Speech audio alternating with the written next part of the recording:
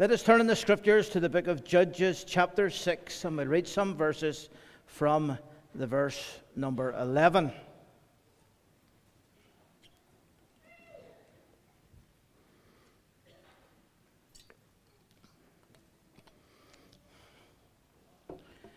Judges chapter 6, reading from the verse 11.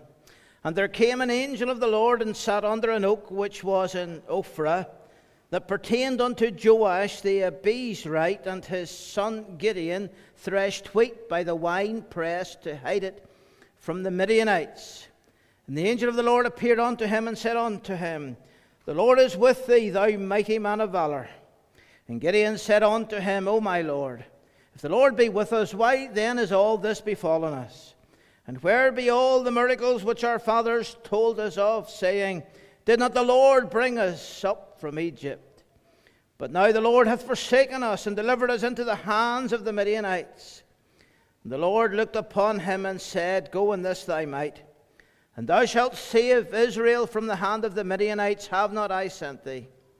And he said unto him, O my Lord, wherewith shall I save Israel? Behold, my family is poor in Manasseh, and I am the least in my father's house. And the Lord said unto him, Surely I will be with thee, and thou shalt smite the Midianites as one man. And he said unto him, If now I have found grace in thy sight, then show me a sign that thou talkest with me. Depart not hence, I pray thee, until I come unto thee, and bring forth my present, and set it before thee. And he said, I will tarry until thou come again. Amen. We know that God will bless his reading, the reading of his word to our hearts. Let's seek the Lord for prayer. O God, our Father, we come to you in the name of our Savior. We pray that as we examine the life of Gideon and derive what lessons we can glean from it, that we will know the help of the Lord. May the words of my mouth, the meditation of my heart be acceptable in thy sight, O Lord, my strength and my Redeemer. Amen. And amen. The background to the work of Gideon is one of terrible oppression and poverty and even hunger for the people of God. Year after year they came. The Midianites, they came in from the desert. Great desert nation, traveling people. They had no particular order. They did not have structured armies. They did not follow the leadership of one king. But they came looking food. And they found relatively easy picking in the land of Israel. And Israel in those days was not under the leadership of one king. They too did not have a structured army to oppose the enemy. And there was not a man among them to lead the people and to withstand the onslaught of the Midianites. And the Midianites were very numerous. They are described as being as numerous as grasshoppers. And they came and they swept through the land at harvest time. And they took all of the crops. And we are told that the children of Israel in verse 2, they had to go into the dens, which are in the mountains and caves and strongholds. They had to go into hiding, and they had to abandon their fields, and the enemy just came and took everything that they had. They had sowed their seeds, but others would come and reap the harvest. This didn't just happen one year. It came year after year for 7 long years. For 7 long years the children were crying with hunger. For 7 long years the men were working for nothing. For 7 long years there was little wheat and corn to be made into bread and to be turned into food. The nation was in an impoverished state. But all of this occurred because the children of Israel had sinned against the Lord. Verse 1 tells us they did evil in the sight of the Lord, and the Lord delivered them into the hand of Midian. The Midianites were doing God's work for him. They were a chastening rod, and the people would feel the affliction. Whenever we lose out with God and go our own way, we'll be afflicted and we'll suffer. And who knows what instrument the Lord will use? But there will be an instrument for those whom the Lord loveth. He chastens. But as times got very dark, as the hunger was felt more acutely than ever, we are told in verse 6 that the children of Israel cried unto the Lord. There was a voice went up from the land. Help us. There was a voice went up from the people crying for God to intervene. And so he did. But he didn't raise up a warrior. He raised up a preacher initially, a prophet, an unnamed prophet, but a man who was one of God's anonymous heroes in the history of the work of the gospel. Because in verse 8 we are told that the Lord sent a prophet. The prophet's message was very simple. Thus saith the Lord, a faithful man who brought the word of God. I brought you up from Egypt and brought you forth out of the land, house of bondage. And I delivered you out of the hand of the Egyptians and out of the hand of all that oppressed you, and drave them out from before you and gave you their land. And I said unto you, I am the Lord your God. Fear not the gods of the Amorites in whose land ye dwell. But ye have not obeyed my voice. I give you this land. I give you this territory. This was the inheritance that I bequeathed you. And I told you you were to remain separate from the other gods of the heathen. But you have not obeyed my voice. And there's something unspeakably solemn about the prophet speaking at the end of verse 10, pointing the finger and saying, ye have not obeyed my voice. What we're seeing here is a revival of true religion. The people getting right with God. The people hearing the word of God. The people being challenged and convicted under the power of the word. And so times were changing. God was moving. In the midst of all of this, he called a most unlikely individual to be a hero. And he's one of the great heroes of the faith in Hebrews chapter 11. And his name was Gideon. Let's look first of all at Gideon's acceptance.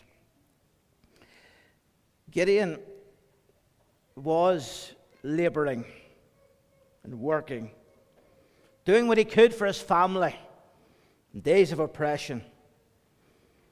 It was a good work that he was doing. You will notice there in verse 11 that he was threshing wheat by the wine press to hide it from the Midianites. As the Midianites swept in, here was a man who had taken of the harvest. Here was a man who had taken wheat, and he was actually at the stage of threshing it, of extracting the precious wheat, which could be turned into flour and baked as bread. He was providing bread for his family. He was doing it at great risk to his own life. Yet he looked at his family and he said, I must do something. Cannot let this happen. Can't let the Midianites have their own way. I must do something. It was a quiet work. It was a hidden work. It was a secret work. But it was a work that God saw. And we are told that as he was engaged in this work, the angel of the Lord came in verse 11. And who was this angel of the Lord? This was, I believe, the Lord Jesus Christ himself. In the Old Testament, the angel of the Lord appeared at certain times to God's people. Jacob, a particularly famous example. Joshua too had an example, a visitation of the angel of the Lord. And here was Gideon working away, doing what he could. It was hard, it was tough. Quiet, secret work, getting food out for his family. And then God came. The Lord came. And the Lord had a very interesting word for him that we find difficult to understand, and no doubt Gideon did as well. The Lord is with thee, thou mighty man of valor. He doesn't appear like a mighty man of valor. He's a simple farmer. It's days of oppression, hard days. He's doing the obvious thing, just doing what he can. But God saw the potential of Gideon. He saw that in the heart of this simple man, there was the nobility of a king. There was the bravery of a warrior. There was the conviction of one who would stand alone for God in days of great challenge. God saw the potential. The little that we do for Jesus, God recognizes. And you might feel that no one is there to thank you for doing what you do. You might feel that no one commends you or recognizes you. You might feel that others pass you by. But God sees.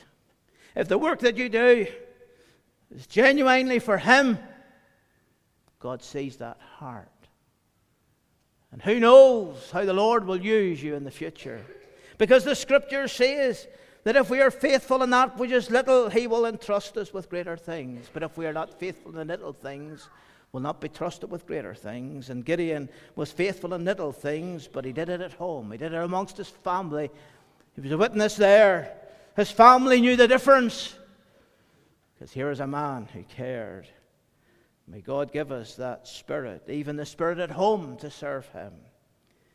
Do our best for the Savior. Others may not see it or recognize it, but God will be there. But Gideon was very insecure. If you look at verse 13, Gideon said, "Why has this happened to us? Did the Lord not bring us up from Egypt, and now we're delivered into the Midianites? God has turned away from us. Why?"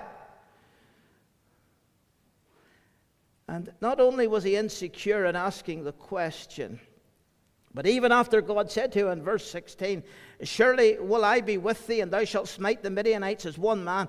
Gideon then said in verse 17, "Show me a sign that thou talkest with me." Gideon was somewhat obsessed with signs. He was never content just to get a word from God. He wanted God to do something else to reassure him God was with him. He was an insecure man. And we too have our insecurities. And we too struggle sometimes when God gives us a definite word. This is what you must do. We can struggle to just take it at face value. And we too sometimes can be inclined to ask God for a sign, for a token. We don't need it. We have the Word. We don't need anything else. But God graciously gave him a sign. And it was the meal that Gideon presented the angel of the Lord with. It turned into fire. And you read about that later on in chapter 6. And as a consequence of that, Gideon cemented his acceptance of God's commission. For God commissioned him to be an officer in His army, to be a general in His army.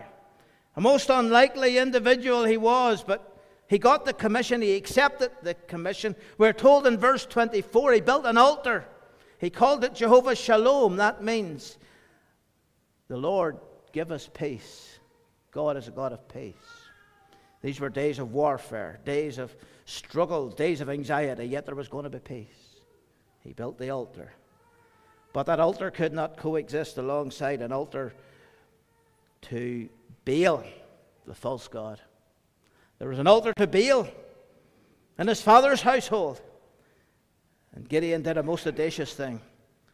We're told in verse 27, he got 10 men to support him. And he took the altar down. And the locals who were Jews were so enraged. This revival had not reached them.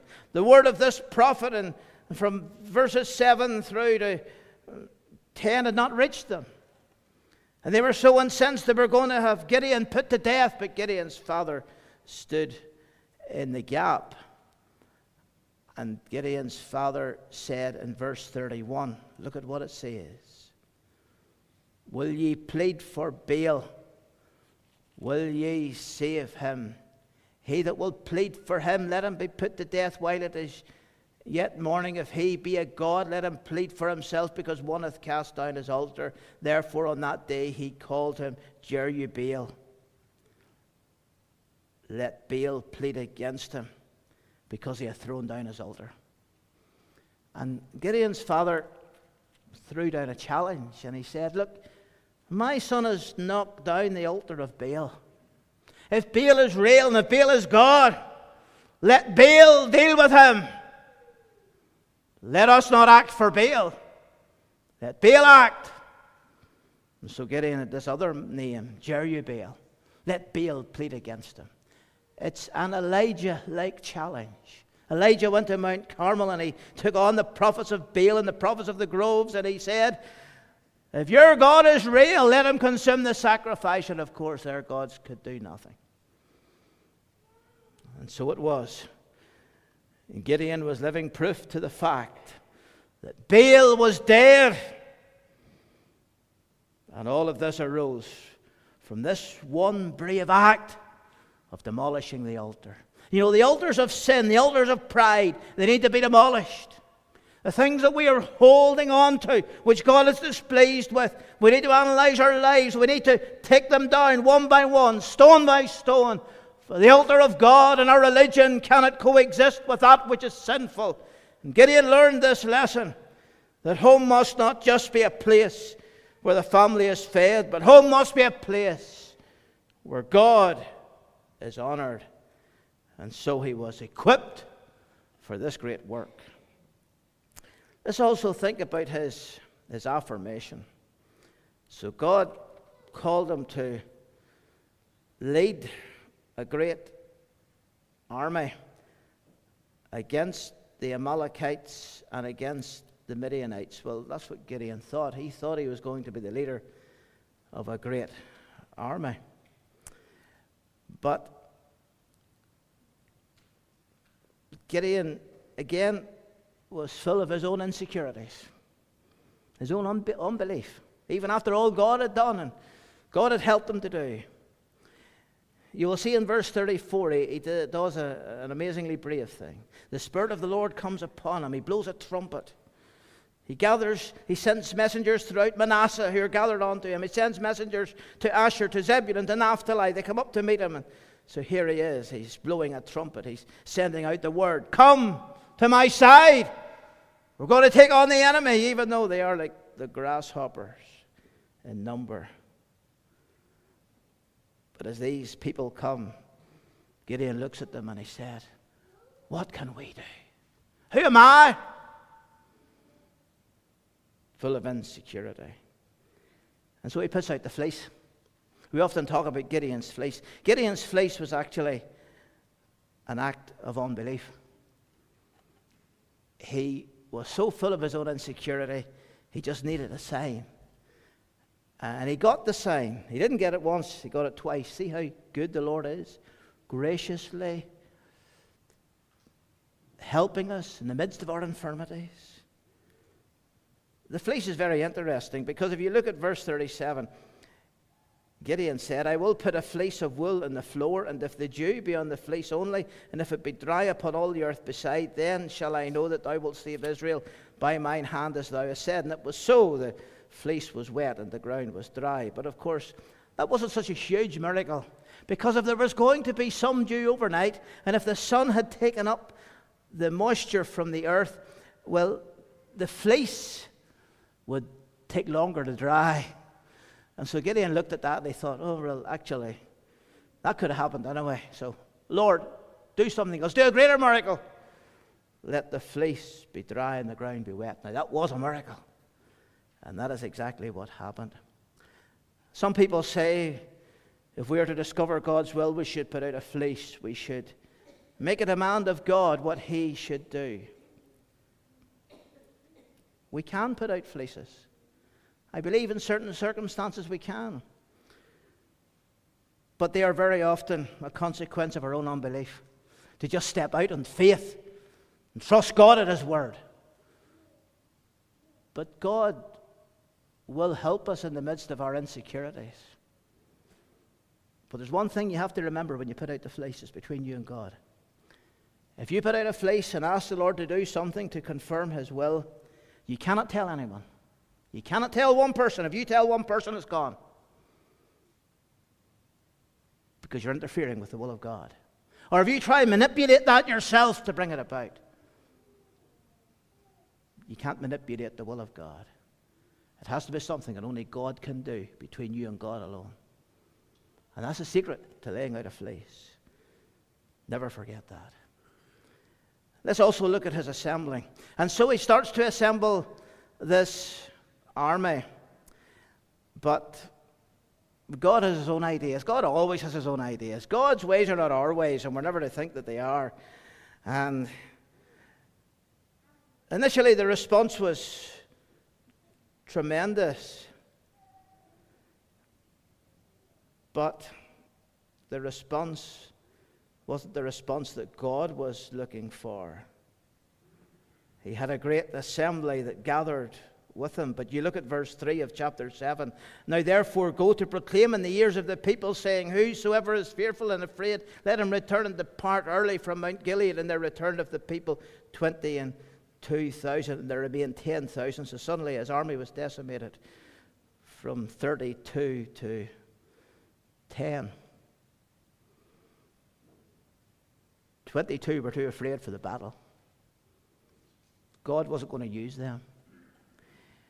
You see, we often say a volunteer is worth 1,000 conscripts. But even a volunteer who doesn't have his heart in the work will never do anything. Our hearts must be in the work of God. If our heart is not in the work, if our hearts are somewhere else, the Lord won't use us. The Lord was only going to use those that were His chosen instruments for this great work. But again, 10,000 was too many. And so God gave Gideon instructions as to how the chosen soldiers would be picked and selected. And those that lapped the water, putting their hand to their mouth, were 300. And I'm sure Gideon looked at that and he saw the thousands leaving, the thousands melting away, the thousands going home. Here were 300. 300 chosen men. And here were the Midianites, spread out as the grasshoppers. And here were 300. And it was not these 300 people who would save Israel. It would be God Himself. For God selected 300 that the world might know it wasn't Gideon. It was God that would send the deliverance. And so we have Gideon's approach. Faith sees the invisible and does the impossible. And Gideon had learned through all of his insecurities that God was with him. And that God would use even these 300 to accomplish an amazing deliverance. And they had no weapons, and they had no spears, and they had no arrows. All they had was earthen pitchers. All they had was lamps. All they had was trumpets. And all they had was a voice. That's all they had. But God would use what they had to accomplish a mighty deliverance. And God gave Gideon the tactics. And Gideon followed them through. When we do God's work, we must do God's work in God's way. We cannot do God's work our way. We must always do it God's way. We must always follow His pattern, follow His word, follow His example, follow His truth. Stick to the truth and will not go wrong. Gideon stayed with the truth. And as the 300 were divided into 3 companies of 100, and as they surrounded the camp in the dead of night, when all was quiet and calm, and as they broke the pitchers and let the light shine, and as they cried out, the sword of the Lord and of Gideon, and as a trumpet sounded, the Midianites turned their swords on each other in terror, and they fled, and a great victory was accomplished for Israel. But of course, there is a type in all of that. Many years ago, a preacher came to the Easter Convention, a man called Dr. Rod Bell. And he had been through a very difficult time through health. And he was at death's door, and the Lord raised him up. And he preached on breaking the pitcher and letting your light shine. Anyone who heard that sermon will never forget. Because he said, the pitcher is us. We are just earthen vessels. And the light is God's truth. And sometimes God has to break the earthen vessel that the light might shine. All we are is earthen vessels.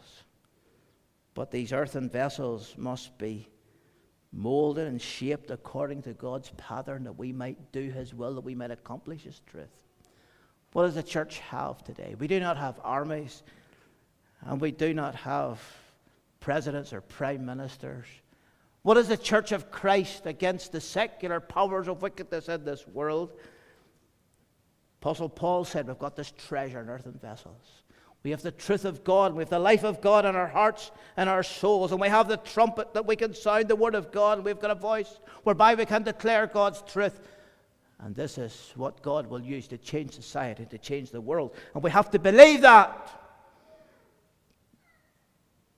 But ultimately, Israel was led by a man who had the Spirit of God upon him, and everything was changed. Sometimes in the midst of all of our pride and stubbornness, God will choose to take us to a low place. He'll break us. The light might shine. For God's ways are not our ways. There's a postscript to Gideon's life. It's a tragic postscript. After this battle, he made an ephod.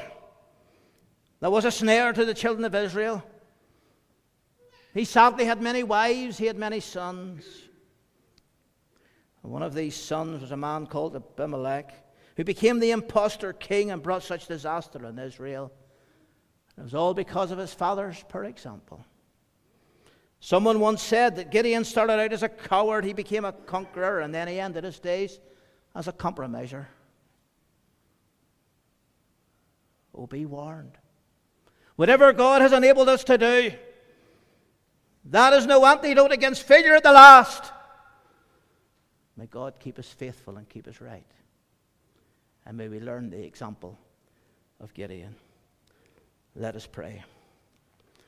Lord, we thank you for your word and for your truth. We thank you use the simple things of this life. Use the ordinary people to do extraordinary things. And help us all to believe that we can make history for God with the little that God has given us. We pray that you would bless your word to every heart today for Christ's sake. Amen. Let us